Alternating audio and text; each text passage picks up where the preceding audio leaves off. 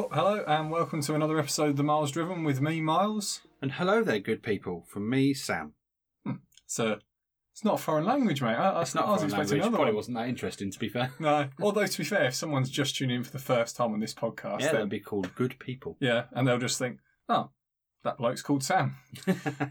Got an interesting one today, which is most influential car brands. We've picked out 12. Now, I'm sure many of the listeners will have ones that they can think of in their head. So, by all means, do get in touch with us if you think we've missed one out. We've tried to be as fair as possible, give mentions where we think it's worthwhile, but ultimately it was, what did the manufacturer bring to the car world, to the automotive world, that has really changed things in some way or another? Or has it given us some sort of move forward in technology, whatever it may have been? So, I think we've done that with all of them, although I have to say, one or two of them I had already decided before I did this I was going to include in my list, Sam. I don't know how you were with yours. But well, as always, I've done all of my research. Yeah, okay, perfect. Before that, though, I'll start with a little bit of news. So, I want to start with, you messaged me the other day about a car, and you said, what is this? And I had seen it, and I thought, actually, I probably should have told him about this. There's a new Genesis that is out, I think it's called the G70. It's come to the UK. It's been here for about a year. No one so far has really bought one from what I understand, although they don't make it that easy to buy them. So well, no, I didn't even know it existed. Well, they're backed by Hyundai, and they're using this as their luxury brand. Now, we know from previous manufacturer attempts, the only Japanese manufacturer I can think of that actually got into this luxury end of the market and stayed is Lexus. Yeah, that's fair. So there was Infiniti for Nissan. They kind of came in, came back, put their name on a Formula One team. And then left. There is Mazda, didn't have one over here. They have something over in America. Nissan have Acura in the US, but again, I don't think they did anything over here or in Europe. So basically, every time they sort of looked at Europe, they've decided, no, it's too difficult of a market. Genesis have decided to give it a go. They don't have any dealers. Okay. So basically the system is, if you want to test drive a Genesis, buy a Genesis, service a Genesis, it's all a pretty nice service. They come to you, take your vehicle, or they bring the vehicle to you to be test driven. Right. And then they'll take it away.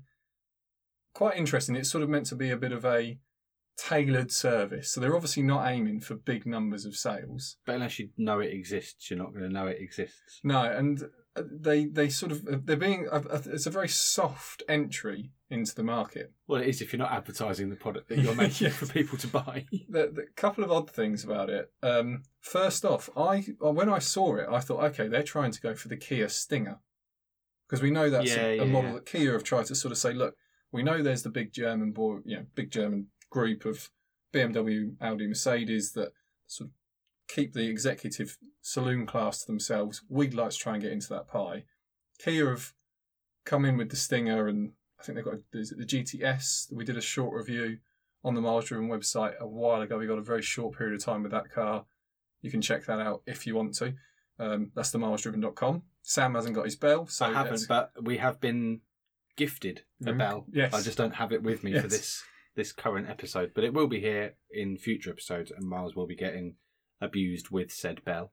So, specification, if you want one of these Genesis, what do you think, engine-wise, it has in it? You saw a picture of it, so just as a guess, looking at it, what it was. A 2.5 litre petrol hybrid. No. It has... a tank. A spaceship. It has a hot air balloon. They're offering... One horse. It is actually just a horse. Oh, okay. There you go. Yeah, you got it. You get the horse with the vehicle. They're bringing it in with a 2-litre diesel engine, which I assume they've got no intention of actually selling because... I was going to say a 2-litre diesel, but I thought no one's going to make a brand new car with a 2-litre diesel. I think basically it's an old Hyundai diesel engine that's sort of just carried on, and so they're offering it. So they've Hyundai diesel. In a Genesis. But the two engines that they're actually trying to sell are the 2-litre turbo petrols that are found in the i30s. So you can either have 197 horsepower or 241. Again, what do you think? Actually, this is what I'm interested in. What do you think price-wise of it? You're asking. I know, this is the thing, isn't it? You don't know the brand. You don't 65. know. No, £40,000. That's not bad. So from that side, interesting that they're sort of going into the market. You can have 240 horsepower, 2-litre turbo. There is another oddity about the brand. They are going to be the electric car brand of Hyundai, but in a premium box. You can't buy it. So you can. You can if you know about it. Call Infinity now, ask them for a test drive. They'll come to your door. Yeah, but I don't know about it. But they're starting their sales with a non-electric vehicle. That's not a good way. Well, their advertising needs some sorting out. We're going to sell electric vehicles. Okay, what are you offering? Well, diesel and a petrol. We're going to sell cars. How are you going to do it? Well, people will find us if they want one. Yes. That seems to be the crux of it. Doesn't work. It's a bit of an interesting setup, but it seems like they're trying a sort of slow release into Europe, seeing if there's any market, seeing if there's people that just want to be different. They'll obviously pick up a little bit, but they're thinking that once they're an EV brand, they may be able to get people that are just tired of legacy automakers. The only other brand I can think of that's doing this is Polestar with Volvo, who've spun off to be electric only. However, the Polestar 1 is a hybrid. The Polestar 2 was their electric car. So it's sort of, they started off going down this... What they didn't do is start off with an electric, a diesel and a petrol vehicle. Yeah. That you can't buy unless you know about it. Is there anything else worth mentioning about it? We haven't driven it. It's, as I say, there's so few of them. Getting your hands on one will be a bit of a challenge. If we do get our hands on one, we'll put it out on the podcast, and then we'll probably put it up on a video, because I'd probably do a better job at selling it if we manage to find one. I'm not convinced we're going to be able to find one, but we'll see how we go with that one. That's all I had on the Genesis. Next bit of news: Ford is splitting within themselves. What, to make another joined vehicle with a company just to ruin that company's vehicle? It appears what they're trying to do is they're going to be Ford petrol and diesel, right, and then Ford electric. Yes, and they're doing it because they're saying that if they do it that way, they can build. They're removing the horse off the badge for the the Mustang. Well, no, for the electric. Well, they only do for the electric Mustang. Yeah. What, with a Volt or something? I don't know. What would you put? It's so bizarre to me that Ford put Pikachu on it. Yeah, that's an electric animal. Well, Ford are so well equipped to be electric branded because they've got things like the Lightning and all these. They've got older brands they could bring back, but instead of doing that, they're going to become. They're still Ford one motor company, but if you work in the Ford electric side, you're a bit more agile. So you can just. You're like edgy and yes, yeah, exactly that. It's a business decision. So they'll have like a jazzy office, a bit like Google's office, where they've got all the coloured seats and chill out areas. That's it. That's what I imagine. If you go to work in the diesel and petrol section, that's just an office with a really bad coffee machine. That's what I imagine when you walk into Ford now. There's vendors. 2 doors. One door's purple. Yeah, and the other one's just a door. Yeah, and it's a bit One's raggedy. got a coffee machine inside that's been turned on and been warming coffee for about 3 or 4 hours. Yeah. The other one's got blenders. And espresso machines. So you can make your own smoothie. No, but like really finely tuned, it's from Italy. And the secretary's wearing like glasses and has got really swept back hair. Prada's been in that morning. Whereas in the other one, it's just a guy asleep at a desk. Yes. Wearing an overfitted shirt that you bought for £5, yeah. Final bit of news, and it's bad news, Sam. Bad news. Bad news. We need to get the sound effects back. Yeah, we do. Okay, well, there's some good news. Yay! Well, there's not, but there's. Boo! The bad news is a cargo ship called the Felicity Ace sank in the Atlantic. It was about 250 miles off the Azores at the time. Fortunately, all the crew got off safely. Woo! There was, I think, 14 of them, so we can sort of tell this story without there being any tragic ending from life. So that's good. Well, that's good. For that going on at the moment. Yes. The trouble being that this particular ship I think it had 4,000 vehicles on board. Predominantly. It's mental that you can get 4,000 vehicles on boats. And some of them were Bentleys. So that must have been half the cargo ship. Yeah, it's just mad, isn't it? Bentley, Porsche, Lamborghini, Volkswagen, they were the majority. It was 16 crew members. They all got off safely. I'm surprised that wasn't targeted by Somali pirates. It was going across the Atlantic. So they'd have had a hell of it. Yes, but if you'd have known there was that many cars on a boat, you'd have travelled.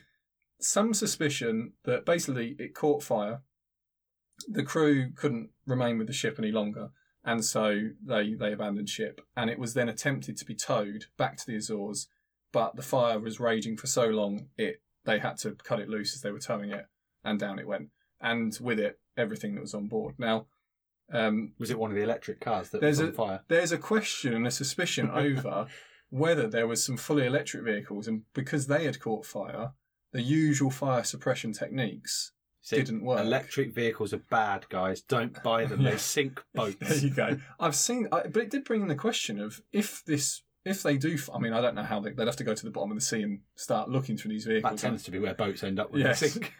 Whether they've got the energy and the manpower to go and check that out. But it does open a question that if they are going to start transporting electric cars, I urge you, go and have a look at the ship is called the Felicity Ace. So if you search it in Google, you'll find pictures of it. The whole side of it is burnt through, as in the containers. Oh wow! But and the side of the ship, I'm going to look now while you're rabbiting on. That steel must be, what do you reckon, at least half an inch thick, maybe probably an inch more thick. than that. Yeah, on the side of the I'd ship, guess so. And it's burnt through down to the point where it's just, you can see the framework underneath. So it was a pretty bad incident.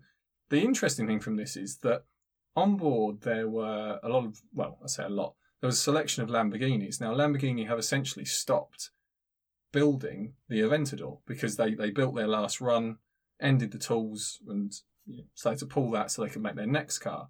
Now, they have customers that have ordered the last of the Aventadors, whether they be in custom spec or final specification or whatever they may be. Now, it's not so bad if you've bought a Volkswagen Golf in black. They can build another Volkswagen Golf in black. Yeah. There is a chip shortage going on, so it is a concern. But even a greater concern, if you've got to retool your entire factory to rebuild a car that you no longer make to fulfill orders that have been already waiting for 6 months. But good news if you're an Aventador owner. You can sell your car for an inflated price. Well, I imagine you already are, but if it wasn't inflated before, it really is now. So that covers off the news, actually. Well, how much do you think it was worth? Because I found out just now from looking on Google. Cost of the ship? I didn't know. How much net worth of cars has sunk? 4,000 cars. I mean, a small number of them would have been Lamborghini Bentley. The majority, I guess, would have been This was just quickly off Google, so it's not necessarily true. Yeah, Sam's picking his facts and figures. He's like, I'm going to go 16... Oh, no, it's not going to be more than that. 132 million. Well, it said $400 million. $400 million in cars. That's what it said on a picture that I was looking at on Google. I did see somewhere that Volkswagen said that that the ship's insured, like the cargo's insured. They made that clear. It was just an odd thing for them to say. Well, it's all insured. It's like, that doesn't help if you've built those cars and you're now into retool Your insurance factories. company isn't going to build you some more cars. No. I mean, I suppose they were just saying it for the stock price and things like that. But anyway, that is the end of the news. There's a few things I thought worth picking up. Unless you've got some more news you want to add in, Sam. No, I just enjoy making really bad sound effects. Yes. Because I know it's annoying you. On to that, let's go. So we've got 12 manufacturers and we've picked them. Wow, I can already see the listener figures doubling and then disappearing. Yeah. 12 manufacturers, we've picked them either because they made a particular aspect of a vehicle, or they made a particular vehicle, or they engineered something that they used then and that we all use today. So it could be just it's not. So I'll just give an example. The first one who came up with air conditioning in a car. That's obviously universally used now. So they could have been on the list. Whoever that company was, they're not, because, well, I didn't think it was so important. I'm guessing there's people in hot countries that vehemently disagree with me, but... Yeah. So we're going to each take it in turns to read out the name of one, and then we'll sort of discuss it. And give a reason. Because realistically, we all know Miles has done most of the research for this. Yeah. Playing yourself down, mate. Playing yourself down. I'm not playing myself down. I'm just being truthful. Do you want to start? Yes. So, going to go with everyone's obvious first choice, Citroen. Okay. Citroen, because... So, the 2CV pretty much was the reason. But there is that other one that I don't know the name of, but you know the name of, I think. Oh, put me on the spot here. Actually, okay. I don't think you do. Which was... But Citroen was basically for suspension. Is why they've been added to this. Yes, that's the reason they made the list. Because of... So the 2CV had hydro pneumatic suspension?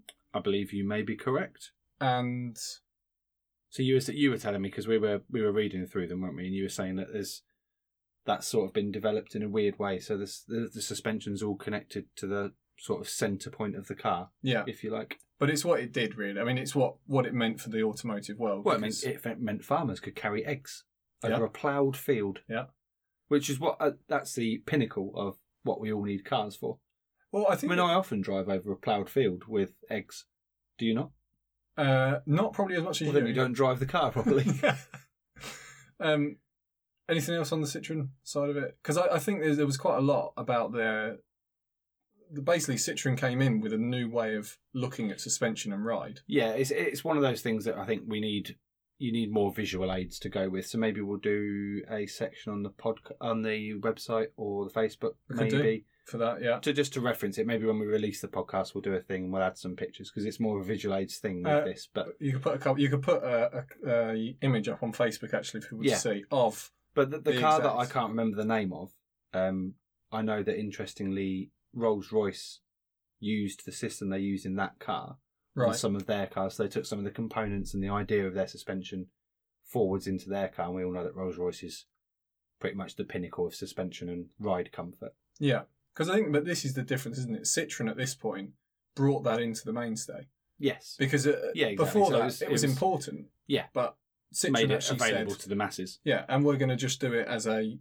a car that was produced from 1948 to 1990. Mad, isn't it? Which is quite a long time to be producing a car. It's incredible when you think of cars that have done. I think there's actually you still see them about today. People still not in garages. People still drive them daily. Yeah, they look a bit odd nowadays.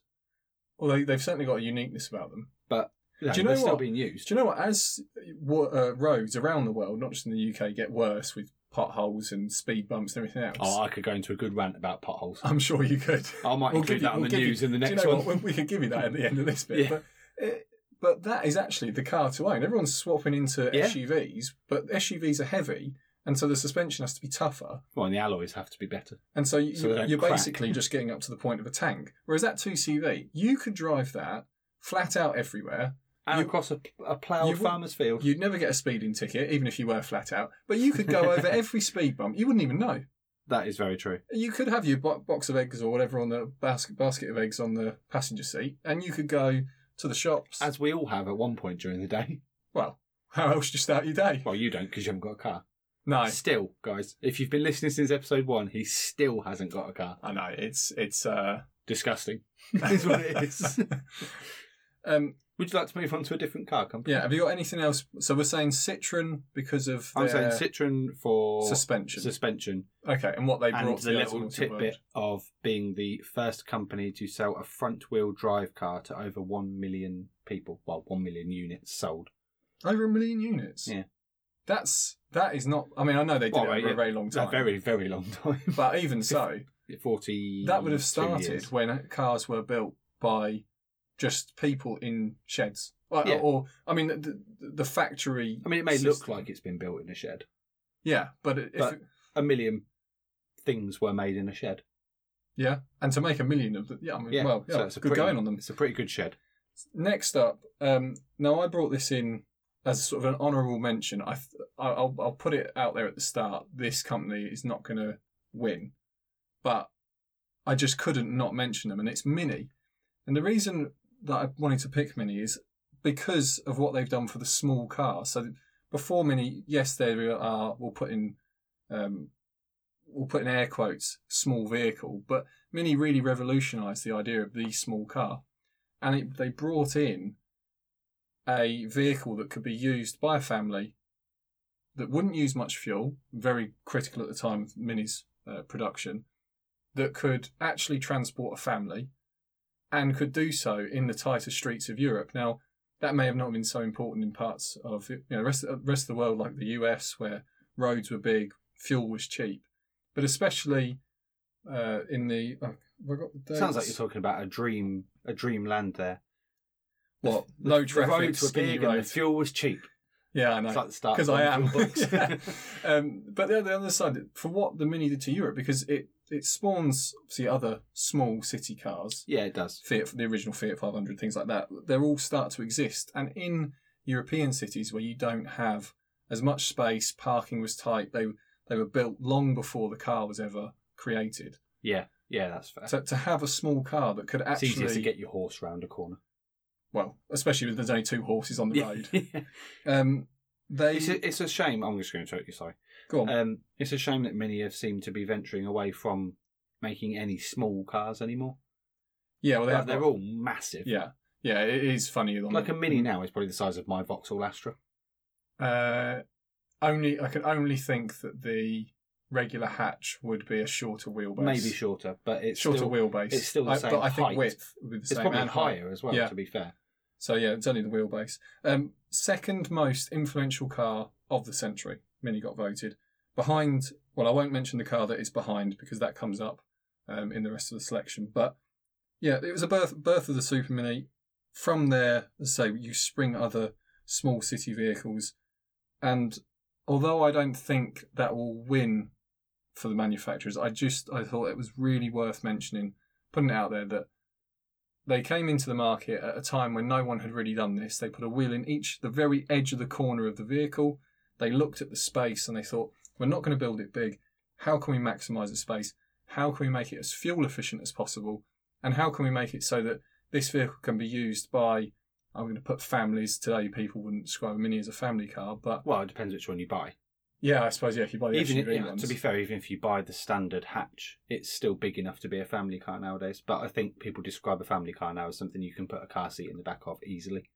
Sort of which saloon. You probably wouldn't be able to get a car seat easily. I'm not saying you couldn't get one in, yeah. But people like it. That's why people buy SUVs, because they're the right height so that you can open the door and you're at seat level already. I wonder if the Clubman and things like that, now that they're lifted, because I think they're essentially a BMW 1 Series. Yeah, so. Well, there's the, what's the sort of one that looks like it's a Land Rover, it's that big.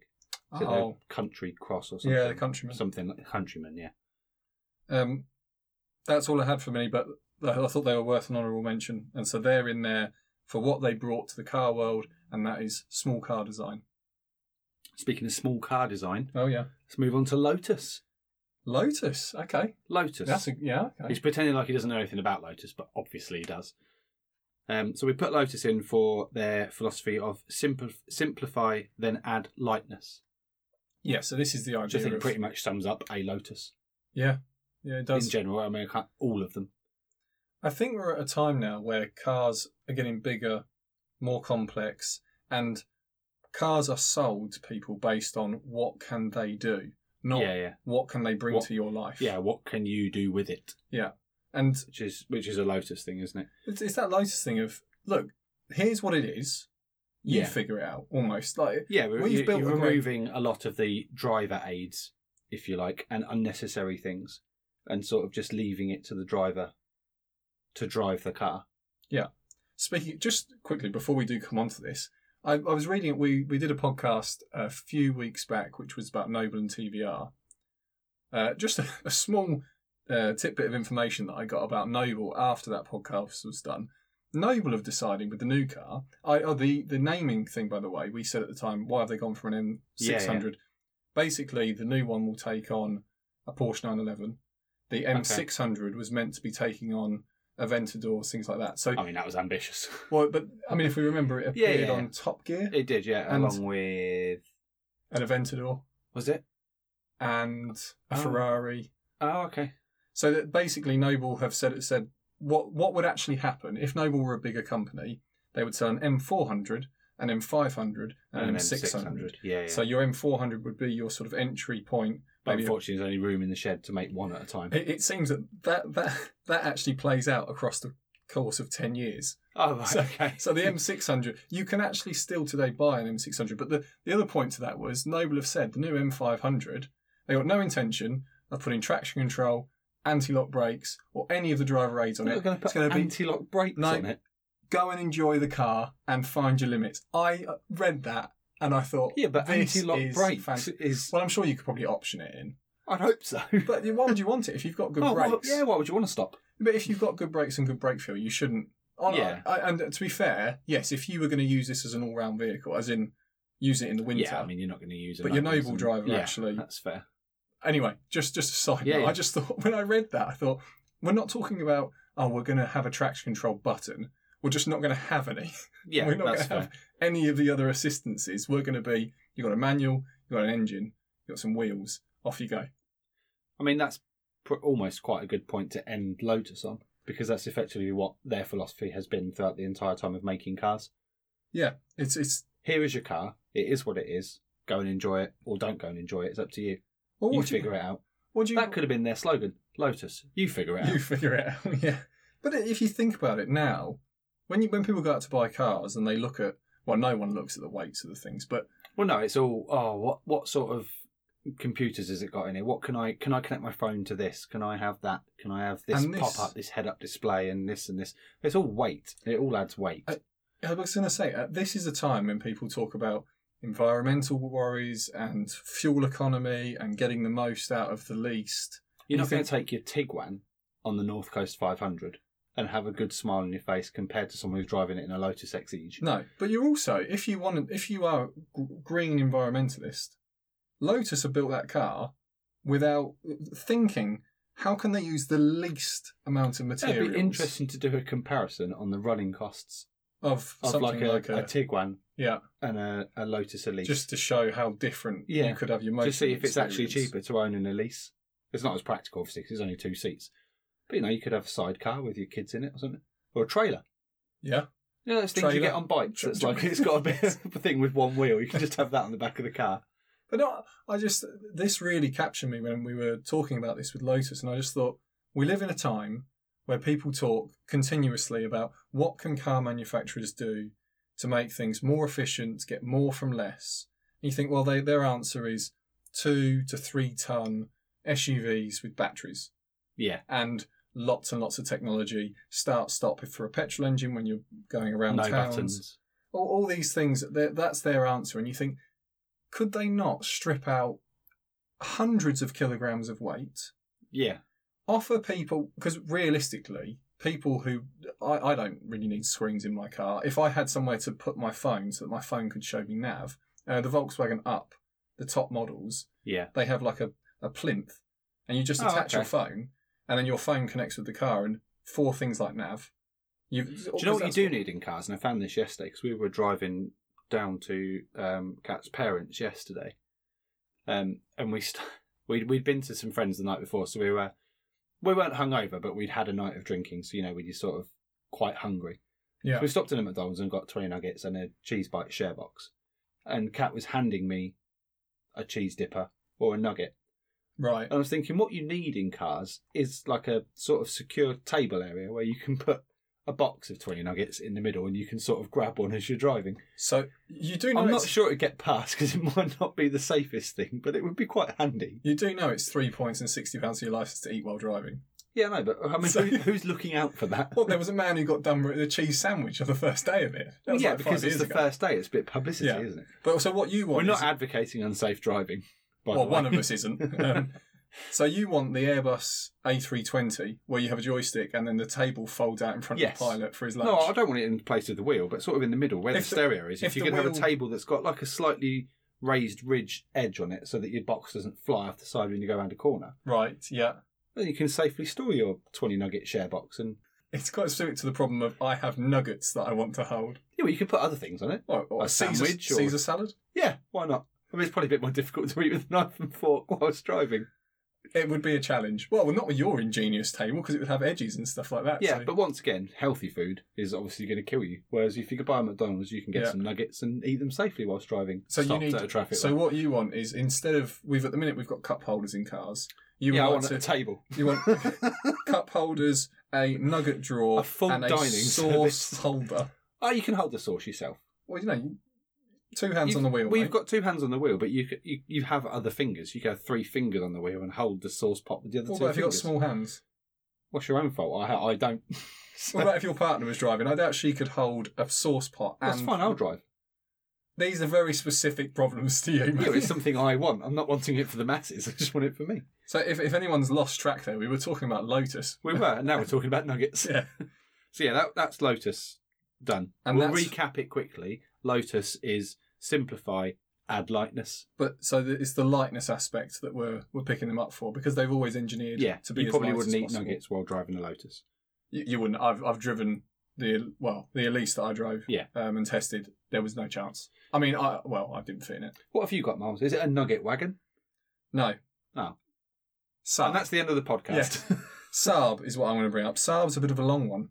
Saab is a long one. It's Saab because of the engineering side of it. Now, we all know Saab are no longer a car company, or at least they kind of exist in bankruptcy somewhere, but they don't make cars anymore. And we can pretty much put that to the fact that they were first. I'd actually looked up the list, and the amount of things they were first to.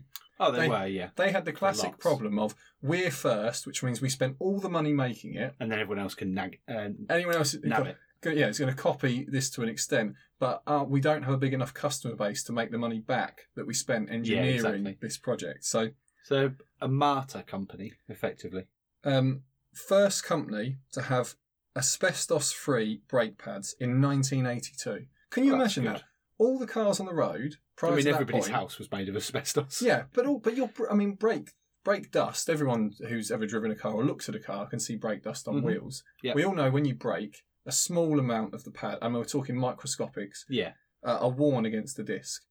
Before 1982, you've got families walking along the streets and asbestos just in very small amounts being just flung off the brake. That's good.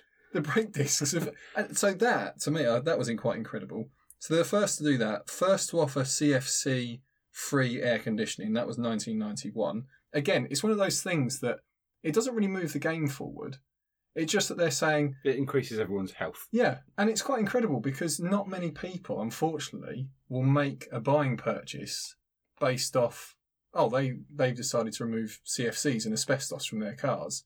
Yeah. But actually, if we supported more companies like that, can you imagine now the amount of car companies that we find out cheated in some way or put out a car in production that wasn't ready or whatever it may be? Yeah. And they sold millions of them. And the little old Saab went bust trying to do the right thing. But, people did try to help them by saying, here you go, have this car, just change a couple of cheap bits on it. And they went, this car's not good enough. So we're going to change everything on this car. And the other thing was, Saab may have been known, and I've mentioned safety things so far, or health things. Yeah. But they were a little bit mad. They were a little bit exciting. It's almost as if that people at Saab... There's a reason that architects are the stereotypical Saab customer. Yeah. There was a sort of a madness. Like, it's as if everyone said to them, between the hours of 9 and 4, we do sensible, better things for the world. But from 4 until 5 o'clock... We open the purple door. Yes, and everyone goes... And you just go mad in there until everyone clocks off. Because first car to produce with a turbo engine with a wastegate boost controller. You could go into a Saab dealer and say, I want to be able to control the wastegate pressure on my... Oh yeah, no worries. 1976. 2 years later, first to introduce a pollen filter for the cabin. So this just shows how... yeah, that's quite good. But it just shows the difference in thinking. 1 minute they're thinking... Right. Stuff that you take for granted now. Yeah. I mean, most people don't even think about changing their pollen filter in their car. And if you're listening to this and you've never thought about changing your pollen filter... Change your pollen filter. Go and check it. Yeah, it's usually quite easy. It's probably either behind the glove box, or it will be sort of at the back of the bulkhead of the car. And if it's not, you can blame Miles. Because he's just told you that's where it is. Most likely. But it's the two-way thinking. 1 minute they're saying, well, we should allow people to get more power out of their engines. Let's give them a manual... way of controlling the wastegate pressure. Yeah. And then someone else went, yes, great idea, and we should bring pollen filters in as well. It's just, what a mad company that those two things happened at the same time. Had people that had such different vested interests in parts of cars, and it was like, well, if you're doing that, I'm doing this. So, 1977, the Saab 99 Turbo, they were not the first, so this sometimes gets misquoted, they were not the first company to turbocharge a vehicle. That goes to the 1962 Corvair and Oldsmobile F85 Jetfire, which are just amazing names for vehicles. They did that back in 62, so this is 15 years prior to the 99 Turbo. The difference being, it sounds funny, but this is genuine, the difference being Saab's genuinely worked. And that was the actual difference. They're known as the first first manufacturer to bring a production turbo car that actually worked, thanks again to the wastegate, so that you could have it and drive it normally. You didn't need to come to a dealer every 500 miles. It wasn't a concept car. It wasn't something that someone had dreamed up and hoped that it could make it work. It was a real, genuine car. You could go to Saab, buy one, and enjoy it. And so they're the first to really bring turbocharging. And considering where we are today, where it's nearly impossible to not buy a turbocharged definitely combustion engine, I'm actually trying to think. There's a few manufacturers that are still going along with it, but outside of sports cars, I'm struggling to think of many. Yeah, that's fair. Obviously, if we think of enthusiast cars, there will be a few. But like the sort of generic. But even widely because available. so many little city cars, I mean, the Toyota Aygo just disappeared from showrooms. Yeah, it's because it's so useful. Yeah. Is there anything else I want to say about that? First turbo created. Oh, and the first turbo, just as a little tidbit of information, first turbo was created in 1905 by Dr. Alfred, and I'm going to guess. Turbo. No, his name was Alfred, and I think it's Butchie. It's B and then a U with a. I wonder where he got the name Turbo from then. I have no idea, but it was to be fitted to a marine engine. Okay. And so 1905, we had turbochargers. They were just fitted to marine engines. Really, really quick boats. Well, they were not. I mean, very early days of technology, okay. But they were quicker boats than they would have otherwise been. Well, of course. So Saab, the general USP of a turbo. Saab. I know it's a bit of a general thing to say engineering, but just because of the amount of things, No, that makes sense. They brought, very specifically that they would just engineer something. We're sort of going for sort of the one word. Yes, that's what each. So what's what each company's brought. So that rounds it off for Saab. Well, that leads us nicely from Saab to Volvo, and I don't think I. Oh, but is that deliberate? No, that wasn't deliberate. No.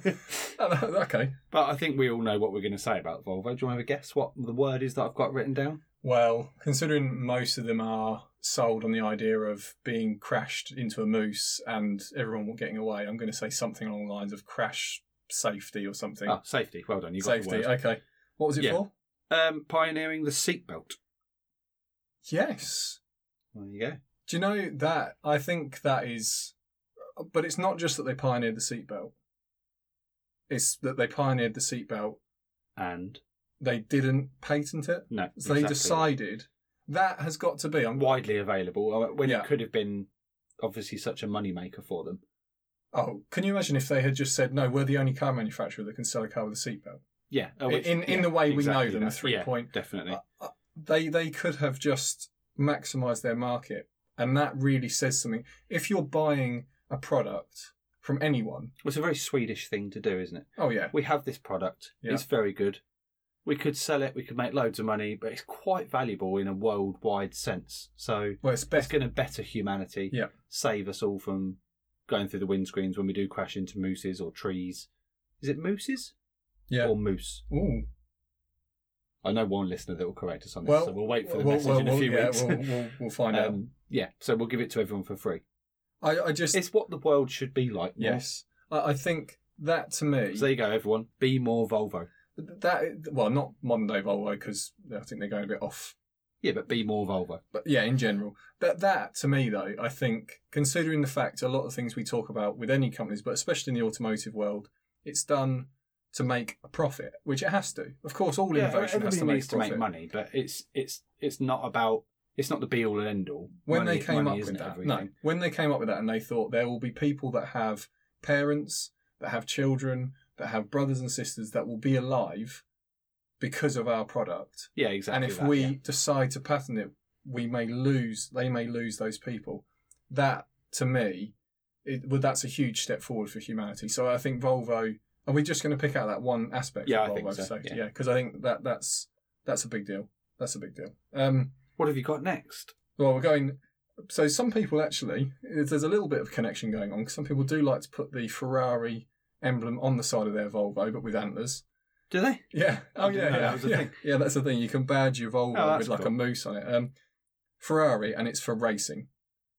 Yeah. Okay. Now, I think most people would have said that. I was going to say, no company... They said the racing or the supercar. Yeah. I guess. Yeah. No company more synonymous with motor racing. If you and say, the colour red.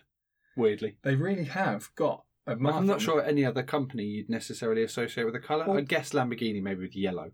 I think Porsche might be a bit upset about this because they've kind of got silver, but Guards red is the kind of the Porsche 911 colour, but they kind of lost. Yeah, they lost that. I mean, Ferrari is red, Lamborghini is yellow, and I'd say that Porsche is silver, and that's probably about it. But then Mercedes are silver. No, if you said silver, name me a car company, I'd say Porsche. To you, it's Porsche. Let us know what you think out there, whether you think, if I said silver... But is there any other companies that you would associate with a colour? I'd say Ford maybe blue, but that's only because their logo, their emblem is blue. Interesting, because Ford for me, I'd say black, just because that old thing of, you can have any colour, sir, but it has to be black from the T. Anyway, moving on. So your Ferrari for racing, they're the oldest and the most successful team in Formula One history. That's 16 constructor titles. Symbol to the auto enthusiast.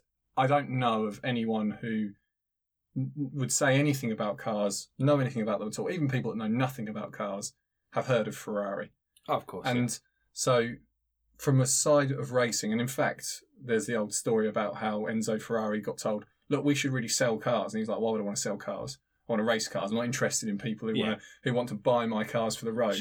And you're just by doing that, he's actually made quite a successful car selling business. Really with a bit between his teeth. Like, look at that horrible person taking one of my creations away and driving it on the road. Driving it slow down a high street. He'd be spinning in his grave if he knew that that's what people are doing with Ferraris nowadays, just driving them down a high street slowly. And yet, massively, I mean, they would still be incredibly successful if they had just remained a racing company. Yeah. But if they didn't sell cars at all, they'd still be known. They'd still be known for racing. There's lots of racing teams out there. I mean, you realise how much Haas make on their engineering side.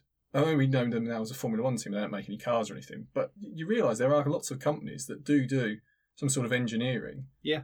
That then sort of step over, but no one's really aware of them until they get into the limelight. Whereas Ferrari, the merchandising company that they are, it's just incredible. People buying key rings all over the world and everything else like that. So Ferrari, and that's for racing, because without car racing and red.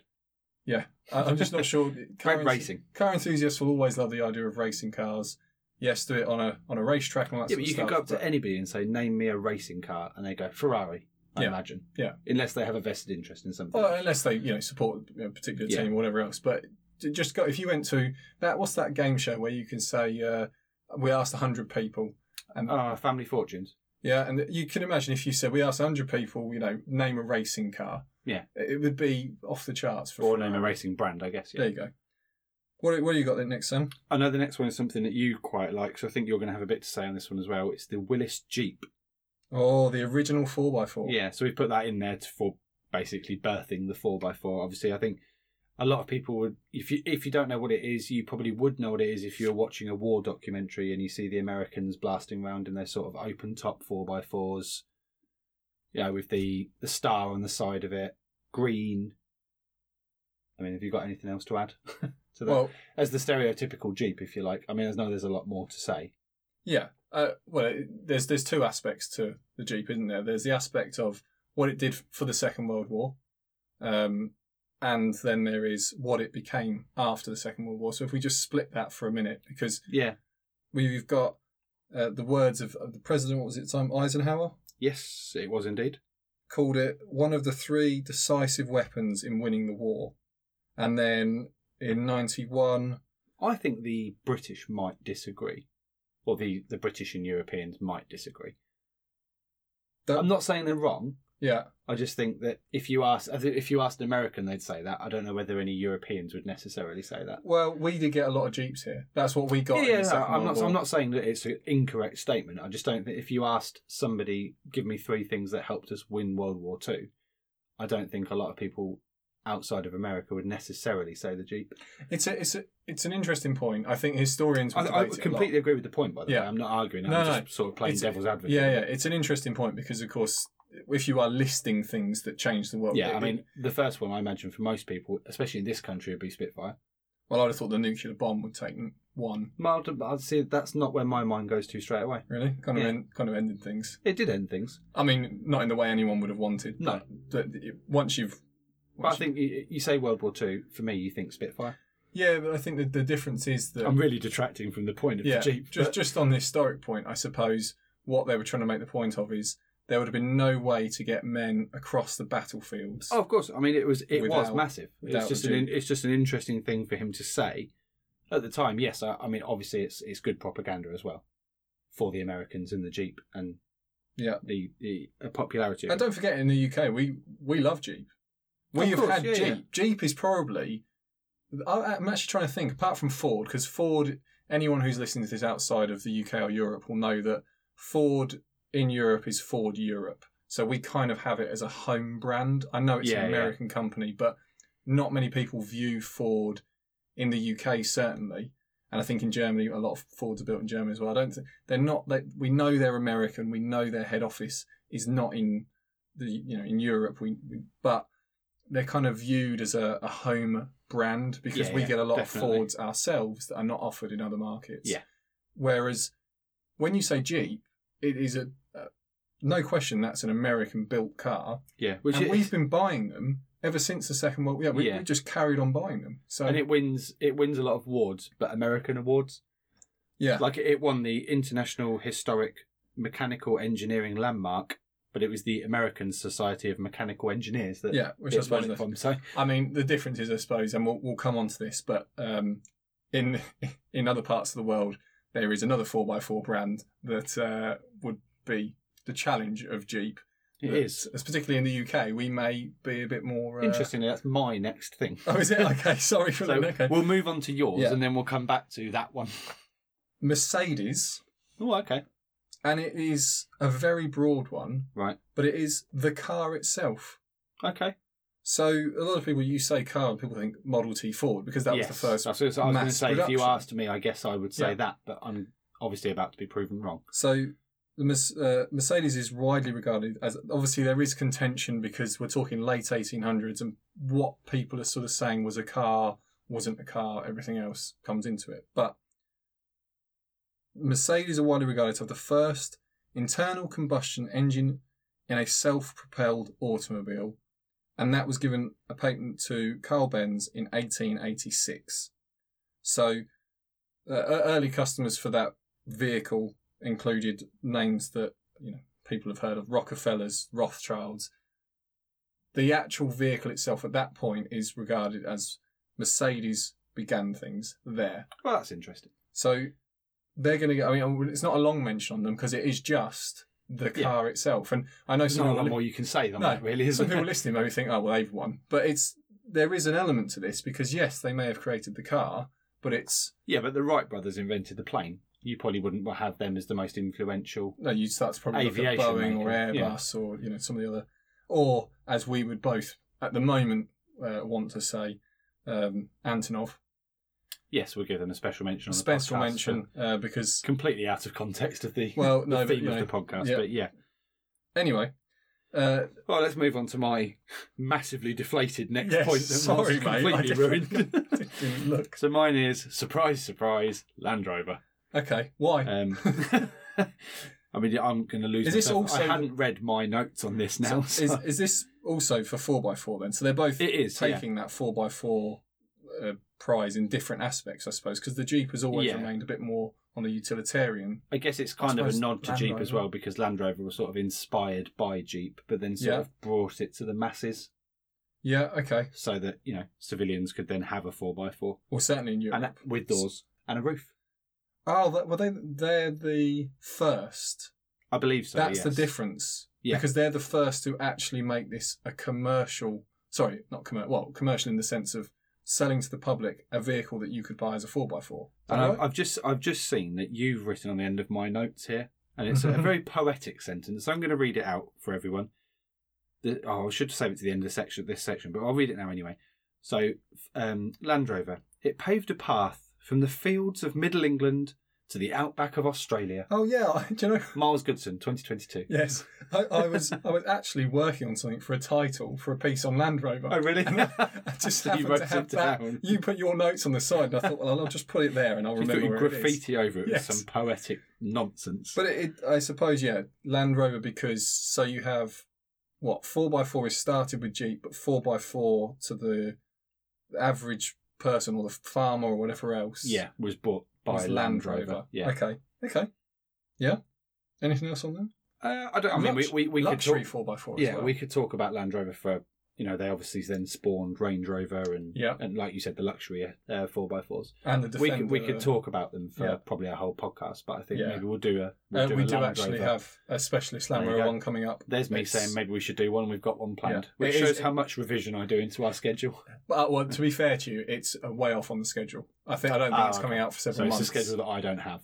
No, it's on your schedule. Oh, okay. You just haven't looked that far ahead. No, I haven't. No. I think also interesting. Yeah, we should mention that there's the luxury side of it, Range Rover, and the Defender also should get a mention alongside the Willis Jeep, because although the Willis Jeep was the Second World War and it was what moved our soldiers around, since then the British military have used the Defender, and it has done an honourable service for them for 60 odd years until obviously now it's become a point where you have to have things that can withstand bombs and everything else. So, I want to ruin your next section, but I don't know what it is because I can't see your notes. So good. I'm gonna have to. It's going to be a wild punt. Yeah. Go on, have a guess. See, I think you'll go down the electricity route. At which point, I think, would you go with Would you go with a Prius? No, I'm going to say maybe Tesla. Do you know what, Sam? Bang on. Well, there you go. Good. I feel I don't know better if now. you saw a reflection somewhere. No. I was a bit in two minds about this. Good. I hope you feel deflated and ruined. Tesla, because they have brought the electric car to, or I don't want to say mainstream because they're still selling cars that are sort of above a lot of people's budgets, but people who have company cars and stuff can actually buy an electric vehicle, charge it up. And prior to Tesla actually coming into the market with that, it was always kind of legacy automotive manufacturers sort of teasing it. Oh, we could do this. We're not going to do it. We could do that. We're going to do hybrid. We're going to do this. But to actually bring forward to the point where electric cars are a bit of a joke of a milk float. Yeah. That's what everyone... A little whiny milk float that you get at 4 a.m. Yeah, that's what people imagine. Now, 0 to 60 times the Bugatti Veyrons. Yeah, for some of their ultimate stuff. I know they fiddle their numbers in all different creative ways, but the fact of the matter is anything 2 seconds around, that's just insanity from what only a couple of days. I mean, it's in our lifetimes this has changed. Like, this isn't something that has been slowly building. This was 10 or 15 years ago. They were still a bit of a joke, probably could do 80 miles. People were thinking about G-Whizzes and city cars.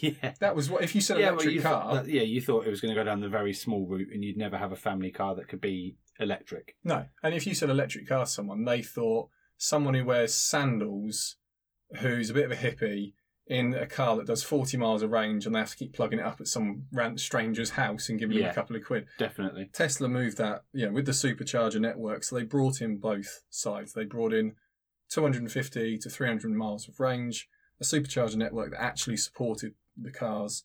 And although we could debate things about pollution, we're not going to. We're just going to say zero tailpipe emissions. Yeah. That has actually become now, I think we'll say mainstream, because anyone who's got a company car list, because of all the tax breaks for most countries, this is actually a viable option for them now. So Tesla for the electric car. Okay. And you've been wondering where it is. Here it is, Ford. Oh, you're going with Ford. Oh, you would go with Ford. Yeah. Okay. What's it for? So Ford is for mass production. Yeah. Which I think is Model T? Fair. Yeah. Right.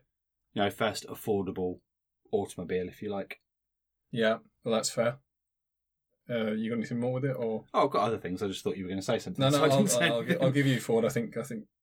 Yeah, but so they brought us the assembly line productions rather than sort of custom built coachworks. Yes, making things, it makes it more affordable to the masses. Yeah, if you're producing it that way, obviously it might not have the flamboyance and flair of coach building, but if you've got an assembly line, of course, if you wanted to, This was the every man's car basically. Pretty much. People around, certainly in the US, is where it has its watershed moment, if you like. But and they were named the most influential car maker of the 20th century. So that was the one trumping you. I was going to say that's where Mini came second, behind the Model T. Yeah, I mean, there's not much more to say on Ford. We all know Ford. They are what they are. Affordability to the masses. Affordability. Well done, Miles. Very good. But that's been their USP. And it has been. And they continue to do so. Yeah. Although, well, actually, I suppose even their newer cars, when you look at it lined up next to more, the costs of more modern vehicles, they're still exactly. They're still in that more budgetary option. Now, I know people can say things about quality and blah blah blah. The fact of the matter is, they're just building every man's car, and that's why they're on the list. So, okay. And I can almost sense the listeners wondering, well, you've not said anything about reliability. No. I'm assuming Miles might have that. He's definitely seen my notes. I have now. I'm looking at them now. Yeah. Toyota for reliability. So there's one thing to build a mass production vehicle, but there is another thing to build vehicles that are known throughout the world, every single country, to be the car you go to. And the best-selling vehicle of all time, the Corolla. That's mad, that is. That's such a mad stat. I know. Just insane. And bear in mind, they didn't sell the Corolla for about the last... Yeah, that's what I mean. It only just came back after about 5 or 6 years. If you'd have asked me, I'd have said, like a Focus. Yeah, okay. Because you're in Europe. It's in Europe, but it's also sold in America. Oh, well, was it not sold in America? Not to Mark II wasn't sold there. Oh, okay. That makes sense. The Mark III came back, but it's not that popular. Whereas the Corolla is the classic. You can buy it for X dollars a month in the US. Obviously, Japan, they're very popular. China, they were somewhat popular if they could be afforded. But throughout Asia, throughout the world, Toyota have just got this really nailed down. This idea of, yes, you can buy a car from anyone.